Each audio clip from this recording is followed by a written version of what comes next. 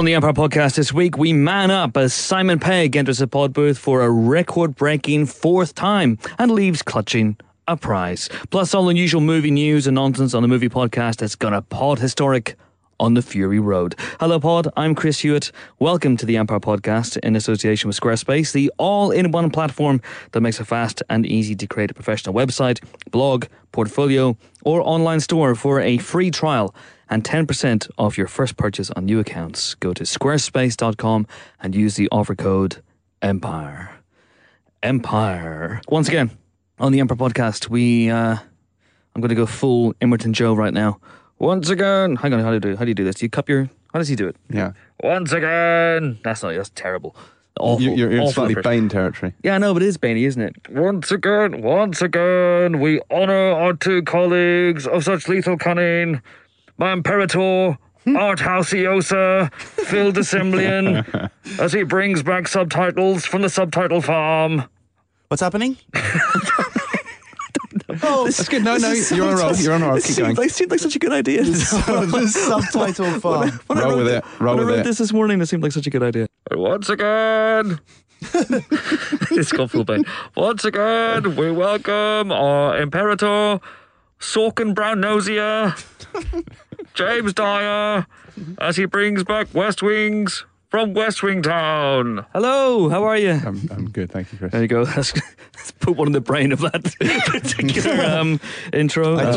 Should we all just pretend that never happened? I thought you salvaged mediocrity from the jaws of great Absolute catastrophe. disaster. Yeah. Well, I think that worked. We'll be doing that again. Quick update before we get on the Mad Max Fury Road spoiler special situation. Try saying that when you're drunk. Many of you want us to do one. We want to do one. Problem is, at the moment, we don't have a lot of time. We can't record them this week because we're right up against lots of people in the pod booth, lots of pod interviews and day jobs and whatnot. So we've taken the decision that we're not going to do one during its cinematic release. We're going to do one for its Blu-ray and DVD release instead. And hopefully, maybe, then we'll be able to actually get someone in to talk about it as well from a filmmaking point of view, which would be lovely. That would be our dream. Our ideal. So if that has angered you, then do let us know. But at the moment, we just don't have the time to do it. Anyway, on with today's show. Here are the questions you've been sending in via Twitter. Here's one from @Metafets, who says, what was the last film scene that truly awed you, that left you in a state of awe? Everybody's going to say Mad Max here for many reasons, not least because it's probably the only thing we can remember off the top of our heads. But I'm going to say... Our memories are that short, are they? Well, mine is. Yeah. Jason Statham's disguise in Spy. Well, it hasn't come out yet, Phil. Yeah, okay. That's right, we've seen it, we can say that. I'm allowed to say that. It awed me. Don't give it away. Okay, I'm not giving it away, but it was an awed amazing disguise which awed me, yes. Okay. You were awed by awed Spy. by it. Really? A little bit, yeah. At that So moment. that had the same effect on you as the Star Child sequence at the end of 2001 or the Star Destroyer going over the camera at the beginning of A New Hope, did it? Yeah. Good, I just wanted to make sure Good. we were on the same page. Yeah. That's a good question. It's a good question. When was the last time that we truly stumbled out at the cinema or saw a sequence that left us agape with wonder? To give it a serious answer, I think it's a particularly good question because it asks like how much VFX stuff leaves you with a sense of awe. How much of for me, it's practical things when you see practical effects, which is why Mad Max was such a breathtaking experience because it was so in camera throughout, and you see things and you're just, how is that happening? Whereas there's a bit of smoke and mirror with VFX, which is fantastic, but at the same time, does it give you that sense of, magnificence? Yes, it does. All right. Because my answer to this would actually be San Andreas, which we're going to talk about a little bit later. Oh, I did not see that coming. Well, I bet you didn't. No, and as we will discuss later, it's a very flawed film. But there are some sequences in it that you just find yourself with both hands gripping the seat rest, goofy grin on your face, just going, what the actual shizzle is happening?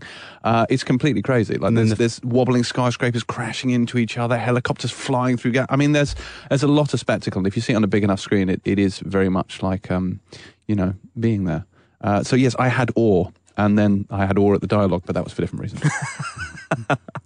Awesome or awful? Awesome or awful. Yeah. And we get this different types of stories. Now, there's awe for the spectacle. There's awe for me, when I went to see The Phantom Menace, obviously 99, I was seeing a new Star Wars film. That I had awe pretty much all the way through that, although towards the end it was a different type of awe. But just that moment, hearing John Williams' score in the cinema, something new that I hadn't seen before, that was a magical cinematic moment for me. Possibly one of the greatest cinematic moments. Welcome, Gollum. Yes, precious. Yes, one of the best moments I've ever had at the cinema was. You did it again. I did it intentionally. Okay. Was in fact seeing that, just because it's it's a bit special. Do you think we've been inured to awe by special effects? I don't know that we have. Like Gravity had a fair lot of awe in it, I think. Where you were, gut clenching. There's the spectacle of it, the Earth spinning around. There was a lot of that to it. Interstellar, for example, with not the docking scene for me, but the scene where he's approaching the singularity, the wormhole. I've only seen it once. Please forgive me. But Gargantua. Yeah, and it's a bit obviously 2001-y, but that left me with a feeling of insignificance, and I do wonder sometimes if that's what awe on a cinematic scale means. It's not necessarily, for me, it's sometimes about a sense of scale, about a sense of realizing our place in this universe, which is why whenever I started thinking about this question, it kind of made me think back to something like, and this is going way back, I have felt awe since then, but something like Robert Zemeckis' Contact, the beginning of that, with the massive zoom out from Earth all the way through our solar system into other galaxies, and you just get that idea that, oh my God, we're, to paraphrase Carl Sagan, because I can't remember the quote, we're on a pale blue dot, and this is, we're so tiny in the grand scheme of things. Or to use another example from Contact, there's an amazing shot where young Jodie Foster is running down a corridor, and then suddenly Zemeckis reveals that we've been watching her reflection the entire time. And I remember watching that going, I don't know how he did that. Now I do, because there's a making of, but it's that when a filmmaker does a shot, and I think it's more and more difficult to do these days, because pretty much the entire bag of tricks has been used up. When a filmmaker does a shot that you genuinely go, I don't know how they did that, or I'm in awe of how they did that. Some of the stuff Gareth Evans did on The Raid, for example, left me in awe. But effects, for their very own sake, can do that. I mean, Terminator 2 was a film that filled me with awe, because I'd never seen anything quite like what ILM did with the T-1000. So that was a hell of a thing. I know I'm going to get laughed at for this, but should we laugh now? May as well get out of the way. There's a shot in Soy Cuba, which that was on the tip of my tongue. I was just going to say that. I'll come to you in a second. What were you going to say? It was awesome. But there are shots in that there's one that Paul Thomas Anderson directly references in Boogie Nights, where the camera goes into the swimming pool. It's an astonishing film from a camera work point of view, and there's so many shots. Are you just like, how on earth do they do that? Especially in Cuba in the mid 1960s. I'm just gonna lock myself in this art house cul-de-sac, and you guys I don't know. There's no substitute for just getting an awful lot of people into the frame. I was watching Waterloo again recently. It's a film I keep coming back to. I mean, it's a brilliant film, but there's just a shot where the camera pans across the battlefield, and there's like 20,000 people, like Russian army servicemen who are working as extras on Sergei Bondarak's film, just there, and I don't think CG can quite replace that. Well, it hasn't yet, anyway. You always get that feeling, don't you? That for CG, for crowd scenes these days, you just have that feeling nagging away at you that they skimped somehow, that they got maybe 100 extras and then just duplicated them. Well, they do. That's exactly what they do. I went on a film set where they were doing a football stadium, and they create, say, 100 characters with different attires, and they just change the colours on the attires, and they kind of just composite replicas around them. And the human brain is that sophisticated, and the uncanny valley is that hard to span, that I just wonder if you can't on a subconscious level detect that you're being duped, which I wonder if that doesn't detract a little bit from the sense of awe and majesty of what you're seeing. I wonder why a film like Exodus or despite all the modern technology and all of the technique, doesn't have the same impact as watching a shot from Intolerance, even though it's 100 years ago, where there's all of these people, they've got freaking elephants, and an incredible kind of panorama of things happening, which are obviously uncomputer generated. still has the ability to like take your breath away, I think. I didn't have that once in Noah. I don't know why. Yeah. Why that's the case. It seems like they must be doing something wrong if you're not coming away from like Noah feeling wow, you know. And you could be awed on a spiritual level as well, can't you? And I felt that, Exodus left me cold in that regard, which you probably should, because I'm not a believer. But the music as well. I think the music, when the music and the image come together, as they did at certain moments in Interstellar with that great Hans Zimmer score, it does have the ability to kind of, it elevates the soul. Elevate the soul, free your mind. Come on. And the rest will follow. Be colourblind. Don't be so shallow. I think I'm moving to Stereo MC's lyrics. It's good. Oh well, That was on Vogue, wasn't it? What was it? Yeah, on Vogue. Free Your Mind by On Vogue. That doesn't speak wildly well of you. Why? Because it's not cool. I beg to differ. Right, should we ask this one last question?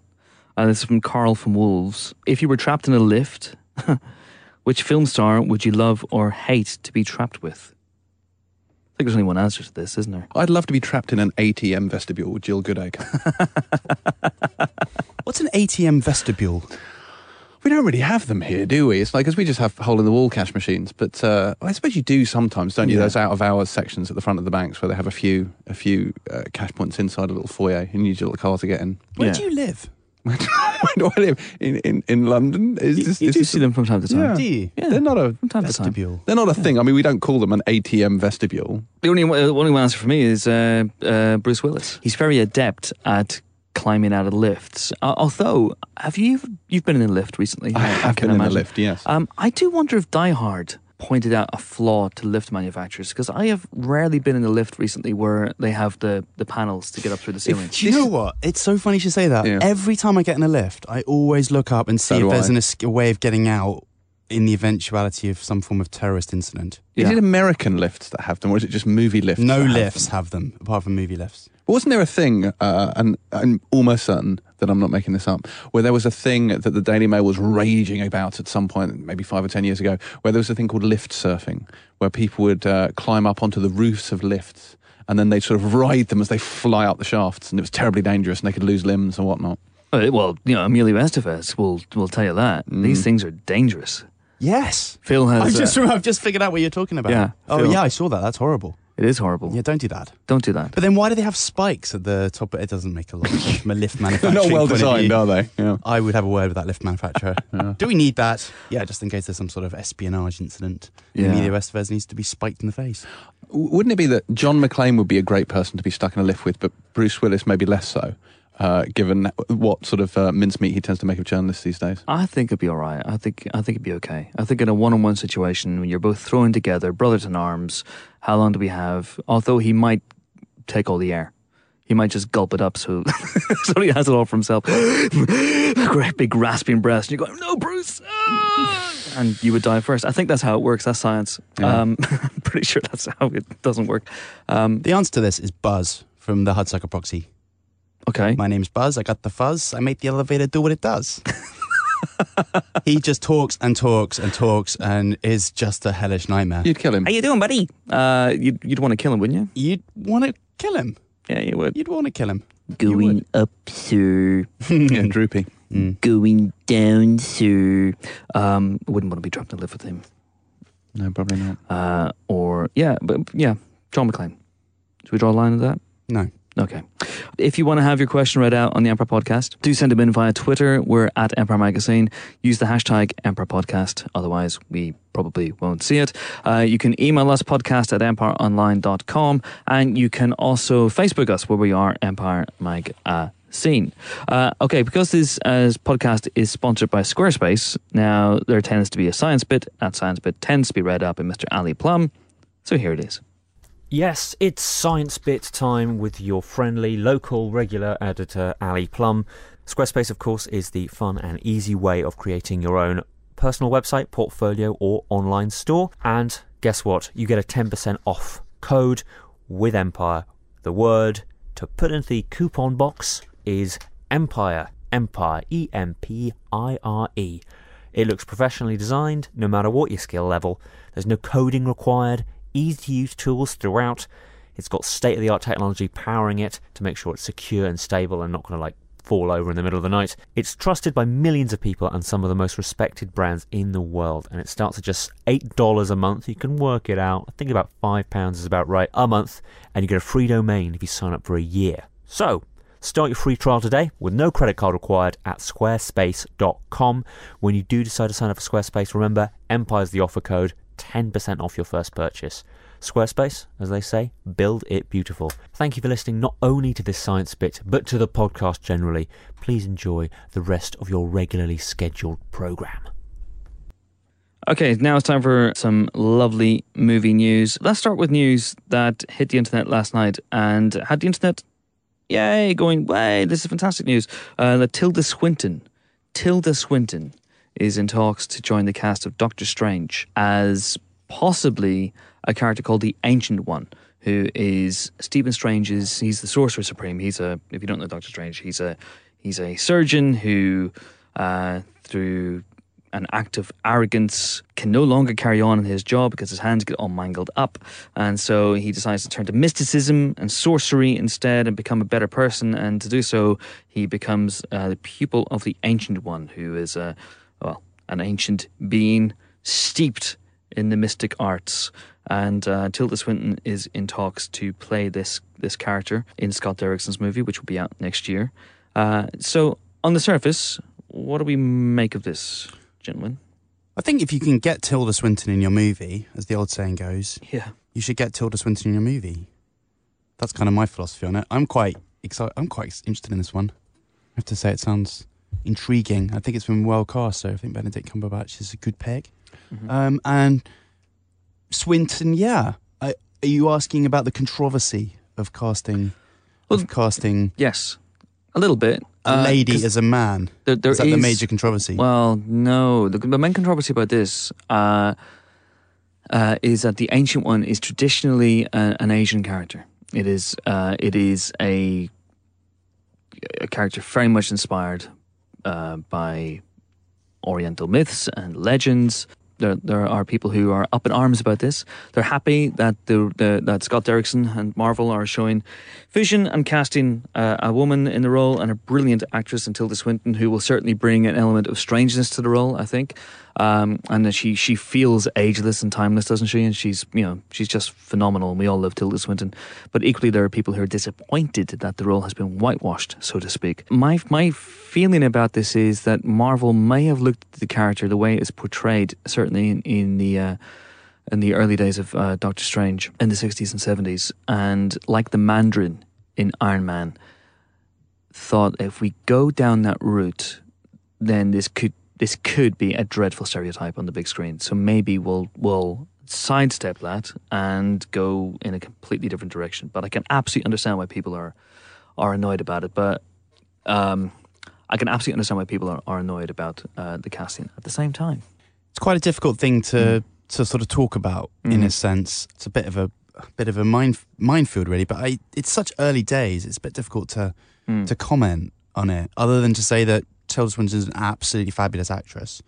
And yeah, like I say, any film that she's in is going to be enhanced by her presence. As far as the way that they're going to depict the character is concerned, I've got literally no idea. I mean, I know a bit about this particular origin story, and we'll see. I mean, the thing is that Hollywood is very focused on, getting good portrayals of Asian characters into its films at the moment for obvious commercial reasons as much as anything. So I don't think that there's some nefarious kind of racial agenda at work here at all. I just think that they've written the character that Tilda Swinton is a good fit for.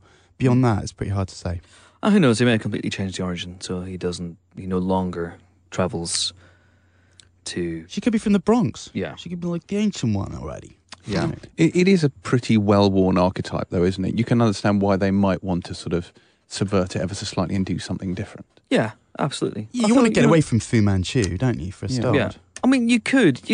Someone on my Twitter feed yesterday said, well, why not just write, keep it the original character, the original idea, the original concept, but just write it better. It's easy to say something to write it better. It becomes tricky in a portrayal. And I know that Marvel were terrified of doing the Mandarin as written on the page, because it is a dreadfully offensive Chinese stereotype. And I thought the way that they came up to circumvent it in Iron Man 3 was pretty genius, to be honest. But, we shall see. We shall see. But like I say, all for Tilda Swinton being in more movies. Just a very quick one to get away from comic book stuff for a little bit. Not the entire lineup, I believe, Phil, for the Edinburgh Film Festival has been announced. Edinburgh International Film Festival, or the That's correct. EIF, if you prefer. EIF has announced its lineup. It kicks off on June the 17th, and it's a fun and very movie-loving film festival, and it's kicking off with Robert Carlyle's directorial debut, which is a movie called The Legend of Barney Thompson. It's billed as a darkly comic thriller that also features Emma Thompson and Ray Winston. So a gathering of pals there. That's a good one. Asif Kapadia's Amy, a film that I've seen twice, is absolutely fabulous, and that will also be showing there. I would expect Asif Kapadia to be there. He's just wrapped his latest feature film, so he's going to be taking time out from post-production, I imagine, to make a visit. Arnie won't be there, but his zombie drama Maggie will. There's The D Train with James Marsden and Jack Black. That's a comedy. And then there's a Brian Wilson biopic, Love and Mercy, and Last Days in the Desert with Scotsman Ewan McGregor. So there's a few there. Head to the website, the name of the address of which I don't have to hand, but I imagine you can Google it. How's that for service? It's edfilmfest.org.uk. That's exactly right. That one. More comic book news. Everyone will be delighted to know. Chris Pine, who somehow has managed to avoid starring in the comic book movie, is apparently in talks to play Mr. Wonder Woman, Steve Trevor. That's the worst. Sorry. Carry on. That's the worst what? It's just the worst name for anyone in anything. I'm Steve Trevor. I'd almost prefer Trevor Steve. No. No? No. I don't know. Okay. Tell me about Steve Trevor. I don't know much about Wonder Woman, I'll be honest with you. We need Helen here for this because she knows the character. She ran dressed as Wonder Woman in the London Marathon, for God's sake. There's a bit of a Captain America scenario romance between Steve, Mr. Trevor. Yes. Colonel, he's a military guy, isn't he? He's a military intelligence guy, crash lands in the Second World War. Yes. In the jungle, meets the will-be Wonder Woman. They have a little bit of a Bear Grylls Love Island type romance, and then that follows through when she moves back to the US. Yes. And then they I think date. you've nailed it. I think you've absolutely nailed it. They date for a while. Yes. And then he wants to see other people. And then starts Tindering. Yes. It all gets a bit out of control. I don't know. Sounds good. Sounds good. At this point. Yeah, no, it's fine. That all sounded good to me. But Chris Pine. Oh, sorry. Yeah, Chris Pine. Chris Pine as Steve Trevor would indicate that it's a character that has a little bit more oomph than you might imagine. Yeah. Yeah, Chris Pine's good. I mean, he's a solid, dependable American type guy, isn't he? Yeah. If you were going to cast Captain America again, you might talk to Chris Pine's people. You might look at Chris Pine. I'm sure they looked at him first time. I'm sure Marvel were aware of him at the time. Yep. But although you and I would both be fans of having Dan Stevens. Exactly right. Empire Spirit Animal in any of these roles. Absolutely. But well, I think one of the things is that maybe also they're running out of heroes. So if you look at the DC heroes who've been announced, so Batman's taken, Superman's taken, Flash is taken, Aquaman's taken. So that leaves of their big ones. Who's it leave? It leaves Martian Manhunter. It leaves Green Lantern. Yeah, he'd be a good Green Lantern, a good rebooted Green Lantern, wouldn't he? Wouldn't he? Who are we talking about? Dan Stevens? No, Chris Pine. Oh yeah. And in He's got a job. In terms of the Marvel stuff, there's who's left of the big heroes? Black Bolt from Inhumans. It's pretty much everyone's done and dusted. Namor, the U-boat captain. That's him. Chris Pine and his tighty greenies. So maybe this is his way of doing a superhero film without actually having to wear a silly costume. Who knows? But decent casting. Let's shelve the comic books and let's talk serious films for a minute. Let's talk video games. One of the most interesting things to come out of Cannes, I thought, was that they're doing, or rather they picked up the adaptation for It Came from the Desert. Uh-huh. Now, did either of you... there we go. Did either of you own an Amiga? Yes. Yeah. It Came from the Desert. It was 1989, somewhere around that time. I don't want to date myself, but yeah. It was a B-movie game. Famous, I think, mostly for the fact that you could only play it if you bought the half-meg RAM extension for your Amiga. It was quite a demanding game. Really? Yeah. I bought my Amiga second-hand, and it came but with it might have come with one. It might have been one of the later Amigas. Wow. And now we've gone into nerd territory. But I was obsessed with this game for a period of time. It was primarily concerned driving around this desert town, talking to people, occasionally being ambushed by giant ants and trying to shoot off their antennae before they killed you. That's pretty much it. Yeah, but there was also it was like an expansion more than the sequel called Ant Heads, which was literally just that, where the people you spoke to had ant heads. I don't remember that. That's absolutely true. I do not remember that. This is being directed by Marco Macalarzo, and it's an odd thing to adapt, quite frankly. I mean, don't get me wrong, I'm really excited to see it, but the game itself is kind of is essentially a rip-off of Gordon Douglas's 50s B movie, Them. And it strikes me that wouldn't they have almost been better off remaking Them than doing an adaptation of It Came from the Desert? Unless they want the ant heads, which is entirely possible. Yeah, entirely possible. I remember there being a knife fight section of the game, and like a bit where you got into a game of chicken with the local car bully. chase, that's right. And I remember all the 50s tropes were there. Yeah, I was terrible at games back then as I am now, so I don't think I ever completed it. I'm sure you completed it in like an afternoon or something, and you just, while you were Rick Wakeman in it on a different computer, you were probably completing 2 games at the same time on 2 different monitors. But that was exactly what I was doing. I was just lucky to get my disc into the drive. The engine, the whole not a metaphor. Yeah, the whole point of the game was you had to find the ant nest. At which point you ran around with sort of sticks of dynamite trying to blow them up and find the queen and kill the queen. Don't think I ever got that far. No. Yeah, that's how bad I am at games. Yeah. FIFA's the only game I can do, and even now that's been tainted by corruption, so I can't play that now without thinking about people taking backhanders. FIFA 2007, Dawn Raid comes and takes it away from you. I mean, really. EA Sports, it's in prison. Unfortunately, Helen, our office lawyer, isn't here today. But well, I think that's all pretty much. It's a all matter hearsay. of record. Oh, sorry. Yes, that thing. What he said. Where's the lawyer? Quick, press the green button. I object. You mentioned Fantastic Beasts and where to find them. Sustained. But Helen's not here, so we don't have to talk about it. No, we want to talk about it because it's exciting. They are looking to cast someone alongside some people alongside Eddie Redmayne, but it's at the kind of. This is the news. They're looking to cast people. Yeah, that's astonishing. I know, it's a bit vague, So not isn't actually it? Fantastic Beasts. Good. Not good. the Beast, the people. Saoirse Ronan, Dakota Fanning, Lily Simmons from True Detective, and Alison Sudol from Transparent are all in the running for one part. And then you've got people like Kate Upton, Catherine Wardston, who was so good in Inherent Vice, Elizabeth Debicki from The Great Gatsby, and a number of others. But they haven't cast them yet, so why don't we just tell people when they have? Okay. Thanks everyone for your time. Strange for the PSA. And Oh, one more. Oh, Yeah, this is big. There's no Steve Jobs news this week, okay. but we do have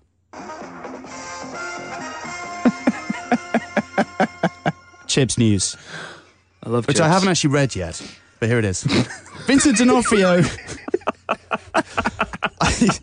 I'm reading it now. Let's join Phil in his voyage of discovery as he finds out more about this news story. Stand by your radios. Hold Peter on. Hanrahan going on here. Yes, you've dropped the news, Peter. That's a Do you cobweb. have the German Chancellor with you? What's he saying? Das ist nicht. You don't speak German, do you? Okay, stand by your radios. I'm going to just quickly read this. Stand by your radios. How do you think people are listening to this? I don't know. On Are you podcast. aware of what a podcast What's a is? podcast? Of course I know what a podcast is. Stand by your podcasts. Vincent D'Onofrio is recruited. He's going to be the villain of Chips. He's not going to be the villain. What's that mean? He's going to be villain of the Chips. villain in Chips. He's going to be the villain of Chips. He's going to storm into every McDonald's and squash them flat. What? Yes, he's going to team up with the Hamburglar. I needed to have read this at Phil, least 5 minutes earlier. While I do applaud Chips, and I hate to piss all over yours, this is dreadful. Oh, come on. This is top stuff. I So can imagine anyway, Vincent D'Onofrio with chips in both hands. Somehow, I just like gorging on chips. Can anyone? Maybe that's just me personally. I don't want to disrespect this. I grew up with Chips. California Highway, I was raised by Highway Chips. Patrol. I don't know what the S stands for. Highway Patrol. What's the S stand for? Service? I don't know. The Sector? I is erroneous. Ponch and John Baker, they've been cast, and here comes Vincent D'Onofrio. We know that he's a good villain. He can do other things. He's a super not, villain. He's not a bad guy, as you pointed out to me, in The Magnificent Seven, a film about which I'm enormously excited. I'm excited about that as well, actually. I'm as excited about that as you are as excited about Steve Jobs. I'm excited about Magnificent Seven, as excited as you are about Steve Jobs. Well, I'm excited about Steve Jobs, so it kind of balances It's hard to itself say out, who's really. more excited about this. And we've got through this news section. We don't have a lot of time left. We got through this news section without talking about the League of Extraordinary Gentlemen reboot, which we're all very excited about. Also to talk about this week very, very quickly in self-serving, shameless plug news is that there's a new issue of Empire out on the newsstands and available digitally as well. Jimbo, is it available on Android? It is on Android. It is fully on Android. interactive on Android. It's also, I believe, on the Amazon store as well now. Well, there we go. This month on the cover is Ant-Man, Marvel's Ant-Man. Nick DeSimlian had full, unfettered access to that movie. He was on set in Atlanta. He lived inside Michael Douglas for about 3 months because he was shrunken down to the size of an ant. I don't actually mean to say anything else. And he got loads of great stuff, and so that's a fantastic cover feature. And there's also lots of other stuff there about some of the superhero stuff coming up over the next few years. We also have a big interview with Channing Tatum. We have a very funny feature on the Entourage boys, where they've been reunited because apparently they're doing some sort of movie together. And there's a feature on The Man from U.N.C.L.E. There's a great feature on Rick Baker and the amazing props and animatronic stuff that he has done. He's putting a lot of his stuff up for auction later on, I think later on this month actually. So if you're looking to furnish your home, this is the opportunity. Yeah, and that's a wonderful photograph. That's a wonderful photograph article which you can read in your magazine. So that's all good. But I guess one of the big bits of news as well this month is that Empire has been redesigned for the first time in 3.5 years. Our new editor, Morgan Rees, has given it a lick of paint and spruced it up and changed a lot of stuff, and it all looks very, very lovely. But we'd obviously love to know what you think about it. So do check it out and let us know via Twitter or via email. In my section, the Slate, features lots of great stuff. There's set history reports from the Martian. There's chats with Asif Kapadia about the Amy Winehouse documentary, Amy, Antoine Fuqua about Southpaw. All sorts of lovely stuff in there as well. Some new regulars, some old regulars with a new look. Peter Serafinovich, This One's Pint of Milk. All the usual reviews and news and all that sort of stuff. And that's available to buy now. All good and evil news agents. Right, our guest this week has been on the podcast before, 3 times to be precise, 4 if you count the 3 Cornettos spoiler special, but he's been terribly polite every single time. It is, of course, the one and only Simon Pegg, who stars in this week's Britcom Man Up as a divorcee looking for love and possibly finding it. No, I'm not giving away any spoilers. In the shape of Lake Bell. Phil and I spoke to Mr. Pegg this week about a great many things, including his recent misconstrued attack, I'm using air quotes there, on the infantilization of geek culture, which then led geek culture to strike back at him. And then he struck back at geek culture, and it all kicked off, and it was all fine. Everyone's friends now. We're all good. But we talked about that, and we also talked about some of the key sequences in Man Up, including a dance sequence set to the strains of Duran Duran's The Reflex. So now you're up to speed. Enjoy the interview. We're delighted to be joined on the Empire podcast for a record-breaking 4th time, I think. It is, yeah. I think. The 4th time. Wait until you're introduced by Simon Pegg. How are you, sir? I'm You okay? very well. I'm very excited to be here on the 4th time. 4th time. Now, you said to me that I should bring you a plaque. I For did. your 4th time. I haven't brought you a plaque. Damn it. I have, however, brought you a Stormtrooper mug. Get off. That was sitting on my desk. Quite frankly. I always but, get some bit of tap from the Empire office, and quite frankly, I love it. My mouth has never touched it, so will you accept it? willingly? I'm always Okay. up for a Star Wars mug. I am a Star Wars mug. How many do you have? I have got the original poster, and I've got a Death Starbucks, and which is the Starbucks logo, but it's the Death Star. Amazing. Yeah. Do you have a man cave? I have that was the sound of me drinking. I always try and recreate the Kurt Russell, John Carpenter commentary on the thing. I need some ice. Let's clink the glasses.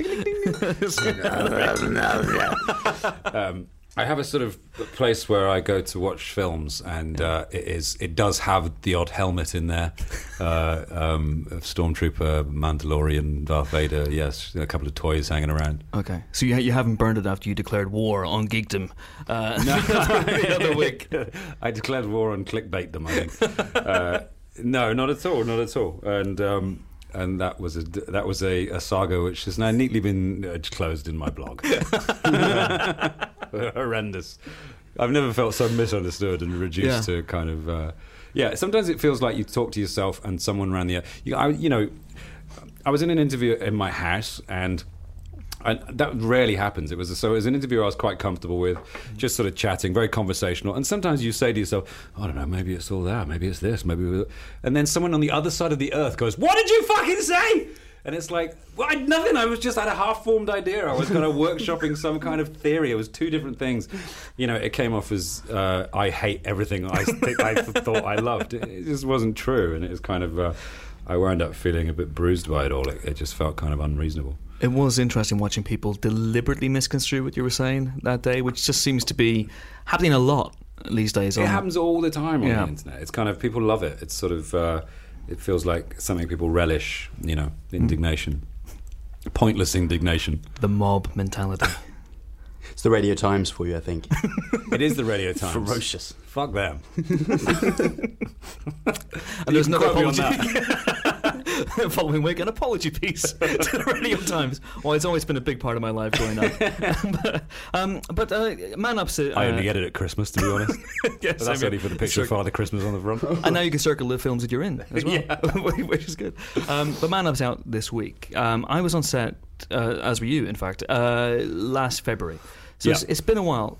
Do you need your memory refreshed about? Because we were talking about this in the office. Yeah. Because it seems to be sometimes quite a long time between filming something and talking about it. It would be like if someone asked us to promote now issue 300 of Empire, we wouldn't remember it. But, yeah. So is it difficult for you to to go back and dredge up memories? Well, obviously there's a record of what you did, which is the film itself, which enables you to kind of like have some kind of recall.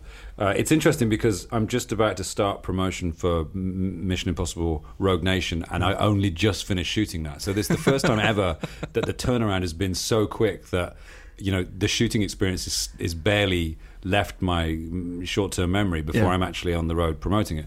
But yes, Man Up was the beginning of 2014, so it was a long time ago. You just have to kind of get in the mode for it when you come to promote a movie. You might have made... I've made 3 films since... Wow. 4 films since I made Man Up. Wow. And so it's kind of... you just have to go back in the filing cabinet of your mind and kind of recall the experience of making it, so you can come up with some hilarious on-set stories.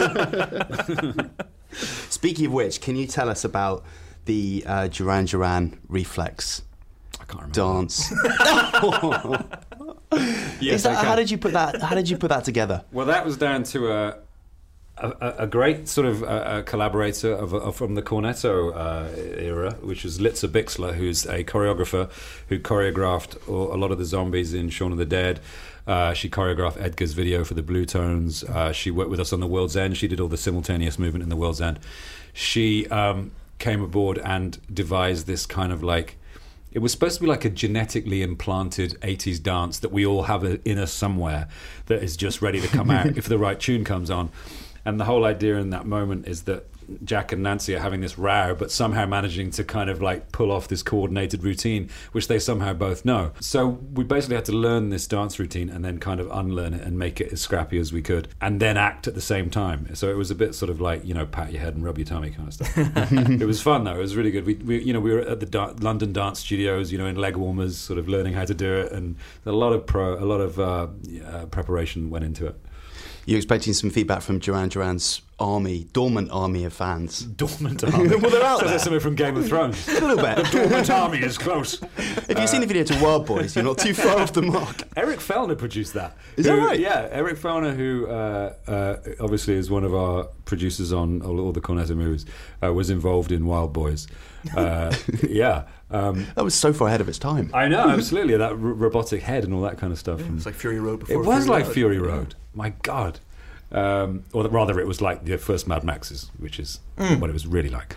Yes. I'd hope they'd see it as the tribute that it actually is. The Reflex is one of those songs that, for me at the time, when I was a sort of nascent sort of indie kid, rejected completely, but secretly really loved. Now, as a grown-up 45-year-old, I can say, no, it's a brilliant song, and I've always loved it. The orchestration, particularly in the chorus, is incredibly rousing. So, big up the Duranis. Same goes for Whitesnake. Wow. Mr. Coverdale was an extraordinary... I wrote him a letter because we really wanted the song, because it's such a kind of awesome power track, particularly for a grand gesture. It is a tune and a half.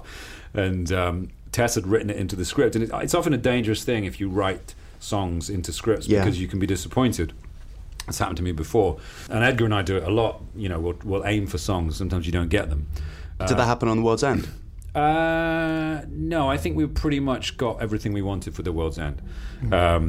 Yeah, we did. But it doesn't always happen that way. You sometimes, you know, you'll write this song happens and it doesn't. And you write it to that piece of music as well. So the whole thing is almost choreographed in your head. And then suddenly you don't get the music and it can be a big disappointment.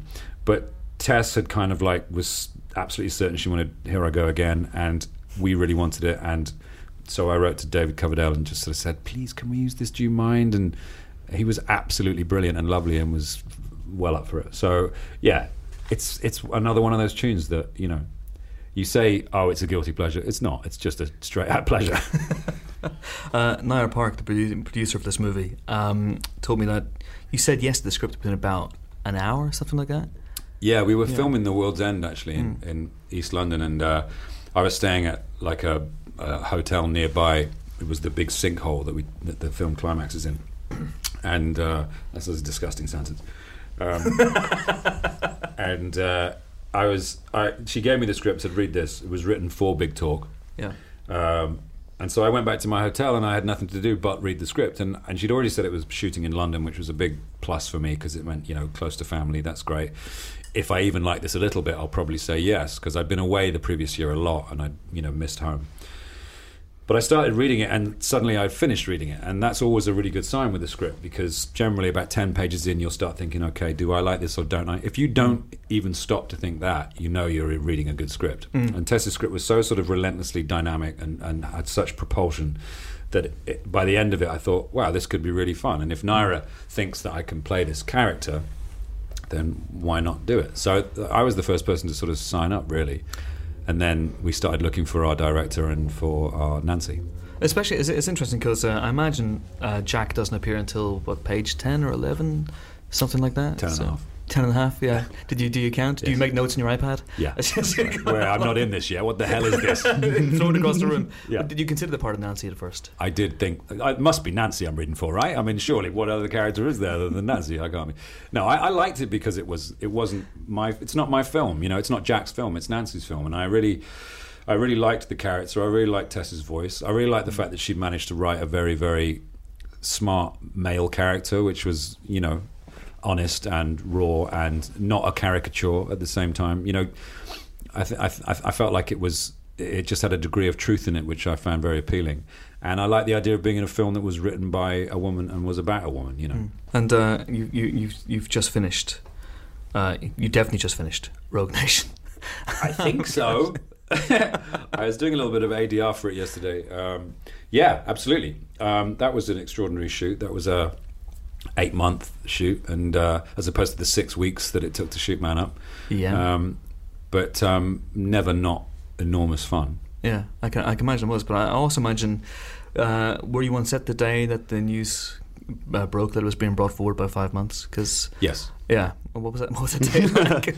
It was like everybody went, what? Quick, hurry up. No, it was. I read about it, I think, online, and went in the next day and was like to McHugh. I was like, Chris, is this true? You know?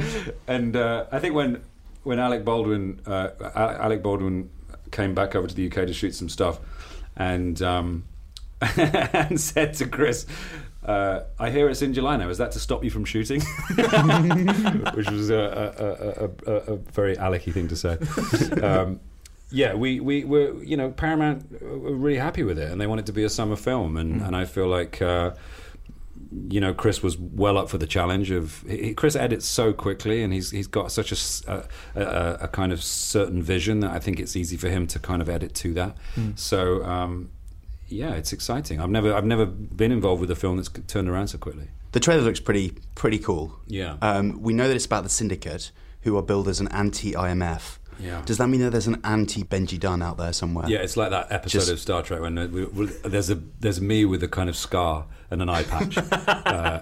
And you're playing both parts? I play both parts. Just one slightly eviler than the other? Yeah, one is not so good at IT. And that's me. That's the good one. Dungy Ben. Dungy Ben, yeah.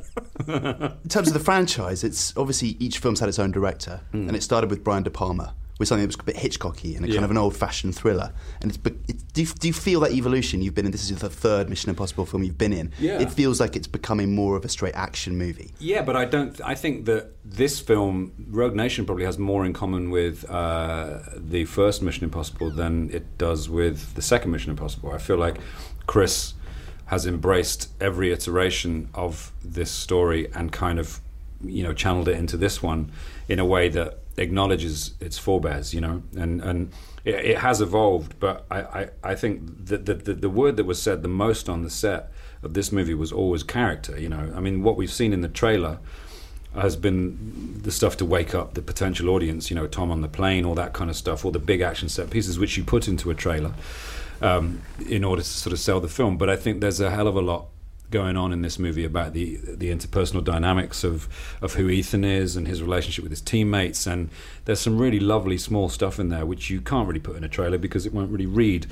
in a 2 minutes and 18 seconds. So I feel like this film is going to be everything in that respect, in that it will have those giant set pieces, but at the same time there'll be really dynamic kind of character beats which will really draw people in. And you get to go in disguise, finally. From the trailer, you do see me getting a mask pulled off. I won't say anything about that. Except if it's not like Mission Impossible 2, there's no doves. Because I'm assuming doves would have made a mess of Tom Cruise in that particular plane sequence. Doves, there was one dove smacks him right in the head. That would have been a great little reference to John Woo. He just gets smacked with a dove in the face. Amazing. You say that you haven't been involved with the film with that quick a turnaround before, but I guess Star Trek Beyond is going to be along similar lines. It's quite fast. Yeah, I guess so, and that will be, obviously we start shooting that in about 4 weeks' time, and then I figure we'll be wrapped by end of October, and then it'll be out in the summer. So yeah, it's going to be speedy. It's modern filmmaking, I guess. This is obviously important that we get it to come out in 2016 because it's the 50th anniversary, and so we're just striving at the moment to get a script that's shootable. Where are you now? Page 80. No, we're just we've written a draft, and now we're just refining that draft as you would in any normal writing situation. It's just that it's a very sped up process. Things are being built as they're written rather than it wasn't a script that was delivered and then pre-produced. It's being pre-produced as it's being written, which is scary. How tempted were you to write opening page, interior Enterprise, day/night, whatever it is? Scotty comes in and finds everyone dead. Well, I guess read it? Yeah, I have read it actually. This is my movie now, I guess, guys. I might as well take over the Enterprise.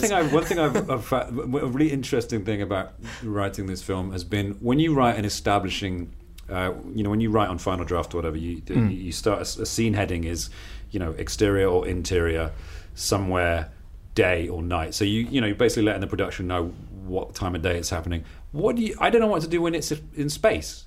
Whether it's night or day or what, it's exterior, sure. So it's exterior. Say you have a ship of a spaceship. Yeah. That's not a spoiler. It's obviously it's going to be in Star Trek. Hang on, let me tweet that. But what do you do? Is it day? Is it night? I don't know. Yeah. So you haven't solved it yet? No. We just generally just say day. I also thought it'd be great to question mark. I always wanted to write a thing called Star Trek Night Shift, which is the other crew that come on when everyone else goes to sleep. Because they're not, obviously they've got to go to bed at some point. Yeah. So I have this, about 6 o'clock in the evening.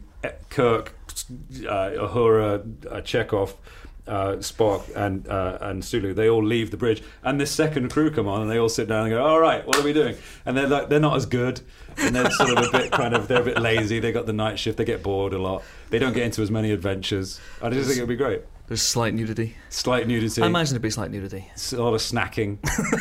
Star Trek Night Shift. A lot of moobs. Yeah. Because you wouldn't keep up with your fitness. You wouldn't be on as night fit. shift. You wouldn't be as fit as Kirk. Was that your original pitch? Yes. for Star Trek Night Shift. It was all about this kind of secondary sub crew. I'd be all over that. That would be amazing. But without giving anything away, obviously, you are part of the cast as well. Mm. So does that change how you write for Scotty? I find it easy to write for Scotty because I know his voice, and so in the scenes when that character is involved, I feel a little bit more sort of you come a little easier maybe. But this is something it's a very collaborative venture, the whole thing, and despite what was said last week or taken completely out of context and completely misconstrued, this is going to be Star Trek, and a very Star Trek-y Star Trek, in that it's going to embody everything that has made this story great over the last 50 years. And the idea of it being anything else is just not on the table. The 50th thing, does that hang over it in the way that Skyfall had the Bond anniversary? You talked about that being slightly misconstrued. Specific nods to the vast majority of people out there who go and see this movie probably don't know and don't care that it's the 50th anniversary. I do, and I both know and care, and I think a lot of people who love Star Trek will also know and care. Just for those people, and for the sake of the story itself, we want it to be worthy of a worthy addition to this sort of story. So it's more important to me than it is, or to us than it is to, for some kind of grand fanfare that this is because ultimately a lot of the cinema going public just want to go and see it as a movie. They aren't necessarily, card carrying Star Trek fans, but they do love the story. So it's just about making it. It's a special anniversary for us, I think. Awesome. Simon, thank you so much indeed. Thanks, man. Fourth time. Fourth time. Give me my mug. It's coming. It's in my bag. Wait a second. Here it is. Yay! Oh, it's like a coffee cup. Look at that. Smart. Look at that. Lovely. Honestly, my mouth has not touched that. Thank you very much. Other bits have. There we go. There we go. I should just fill that in there and then make it into a Force Awakens one. Yeah. Always good to have the Pegatron on the podcast, and hopefully he'll be back. He's got tons of films out this year, so I'm sure he'll be back at a later date. Let's start the reviews section of the podcast with Man Up. Phil Cat. Yay.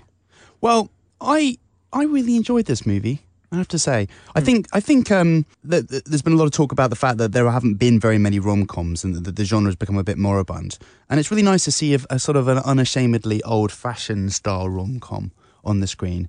It's not too caught up in the technology of dating and all that stuff. It's an old-fashioned setup. It's two people that are supposed to be having a blind date, although the meet-cute goes a bit strange because Lake Bell's character is given a book, which is her kind of device with which to meet Simon Pegg's character, but it's actually obviously not her that Simon Pegg is expecting. Yes, he's meant to meet someone under the clock at Waterloo, and that someone's meant to be clutching a particular self-help book, and he meets Lake Bell, who is clutching said self-help book, but for a completely different reason, and he presumes she's his blind date, and she decides to go along with it. God, you explain that so much better than me.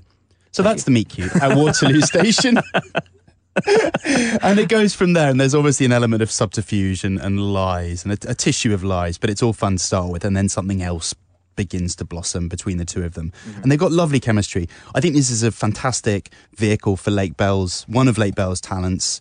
If you heard her on the podcast last week, she's really a lot of fun. She's fantastic. I mean, it's been said a lot, but her accent in this is so fantastically, it's not just a good English accent, it's a really specifically regional accent, which lends it, an authenticity. I think where this film falls down a little bit is in the Rory Kinnear character, potentially. He plays the kind of psychotically deranged ex-boyfriend who is a lot broader than the rest of the film around him.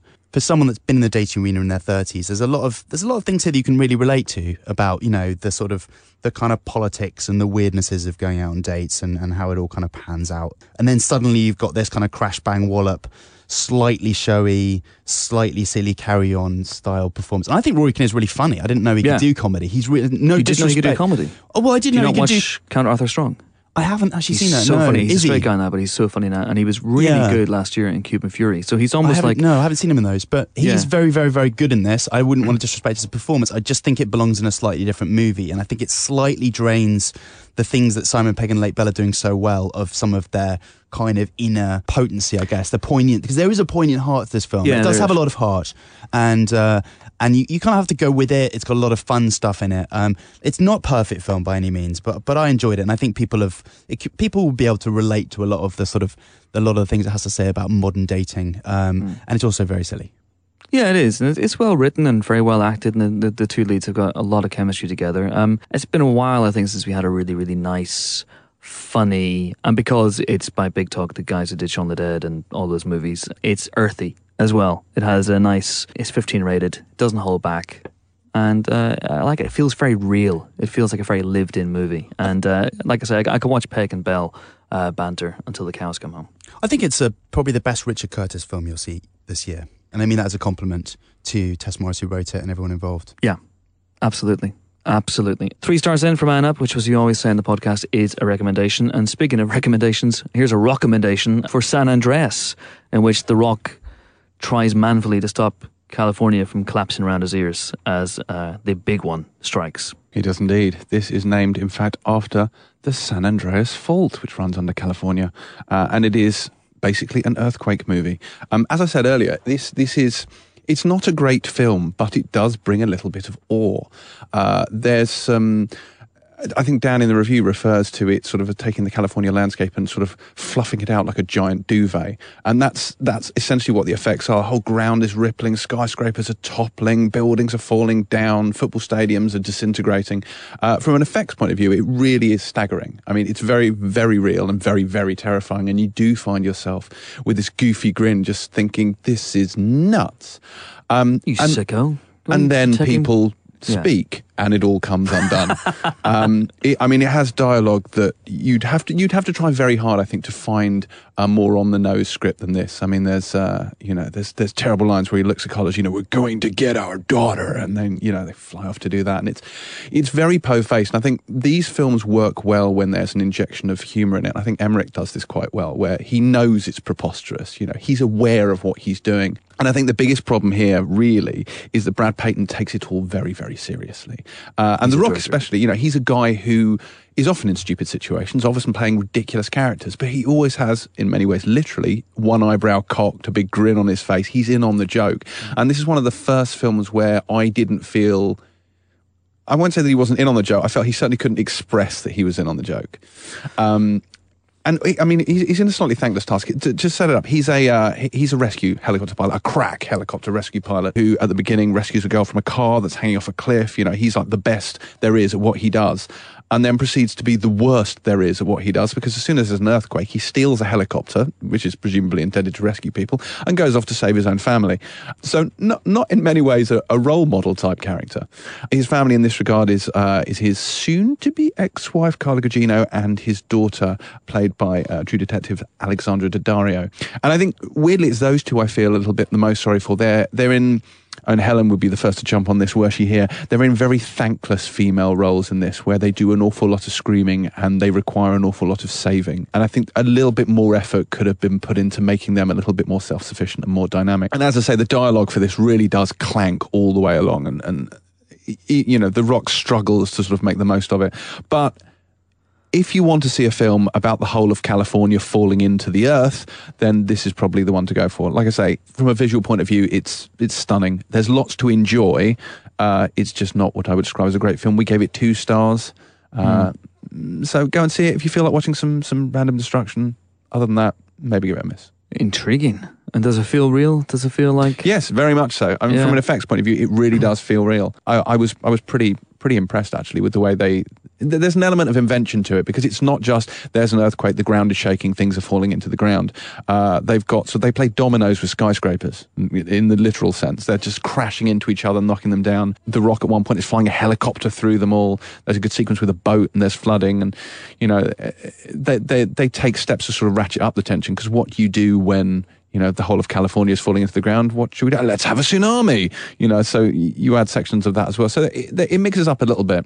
Paul Giamatti's an odd character in this, because he's sort of the voice of science. He's almost like an unofficial narrator. He sits in his little sort of earthquake HQ and sends out warnings to everyone that this is coming, and then occasionally hides under a table, but doesn't actually get to go out and do anything. So that's a slightly odd role for him. But, The Rock saves 2 people, and and we get to see a lot of buildings fall down. 2 stars in for San Andreas. And very quickly, Phil, let's talk about Danny Collins, which stars Al Pacino as an aging musician. That's correct. He plays the titular Danny Collins, who is a man who has found great fame and fortune. He's super wealthy, but somehow lost his soul. Think of it as a kind of geriatric Maguire. Do you see what I did there? Do we need to do any more? I think you've just... No, listen, it's enjoyable. It's nice to see Al Pacino doing something proper, and getting maybe a little bit away from Jack and Jill country and doing something that's, he seems to be having fun here. It's a little over the top and Pacino-y in that sense, but there's fun to be had. There's a nice cast around him. He's a man who's trying to basically... he was sent a letter when he was younger that he never received by John Lennon, which was basically extolling him to go out and follow his creative heart rather than the drugs, booze, women type stuff. And he belatedly discovers this when his manager, Christopher Plummer, gives it to him. He's managed to track it down, and he then tries to basically implement this and make amends with the people that he's hurt in his life. The Jerry Maguire kind of parallel is probably a fair one. It's a 4-star film, and it's very moving and recommended. Fun watch. Recommended. It's written and directed by Dan Fogelman, who wrote the screenplay for Crazy Stupid Love, and Las Vegas, which is, I guess, along similar lines. If you like those movies, then maybe Crazy Stupid Love, I think, is a really watchable romantic comedy, and he's got talent, and there's good stuff in the script too. Okay, excellent. And who doesn't love to see Pacino hoo-haing it up on the big screen? Also out this week, we don't have a lot of time sadly to get into these. We have The Deadlands, which is a New Zealand Maori action movie, which is the blessing of Jim Cameron himself, Mr. James Cameron. He's been evangelical about this movie in the States. We gave that 4 stars. There's Sean Dujardin in The Connection, which is a French movie about the French Connection, and that's 3 stars. Then we have Sean Harris, the great Sean Harris, in The Goob, 3 stars for that one as well. And then Timbuktu, which was Oscar nominated for Best Foreign Language Film at this year's Oscars, about the occupation of Mali in 2012, and we gave that 4 stars as well. And that is it for this week's Empire Podcast in association with Squarespace. Join us next week for more film-related fun. We'll have a spy double bill. We'll be joined by Paul Feig, the director, and one of his stars, Mr. Peter Serafinowicz. Until that fateful day, it's goodbye from Phil. It's goodbye from James, and it's goodbye from me. I'm off to play FIFA until the feds prise it from my cold dead hands. See you next week. Bye.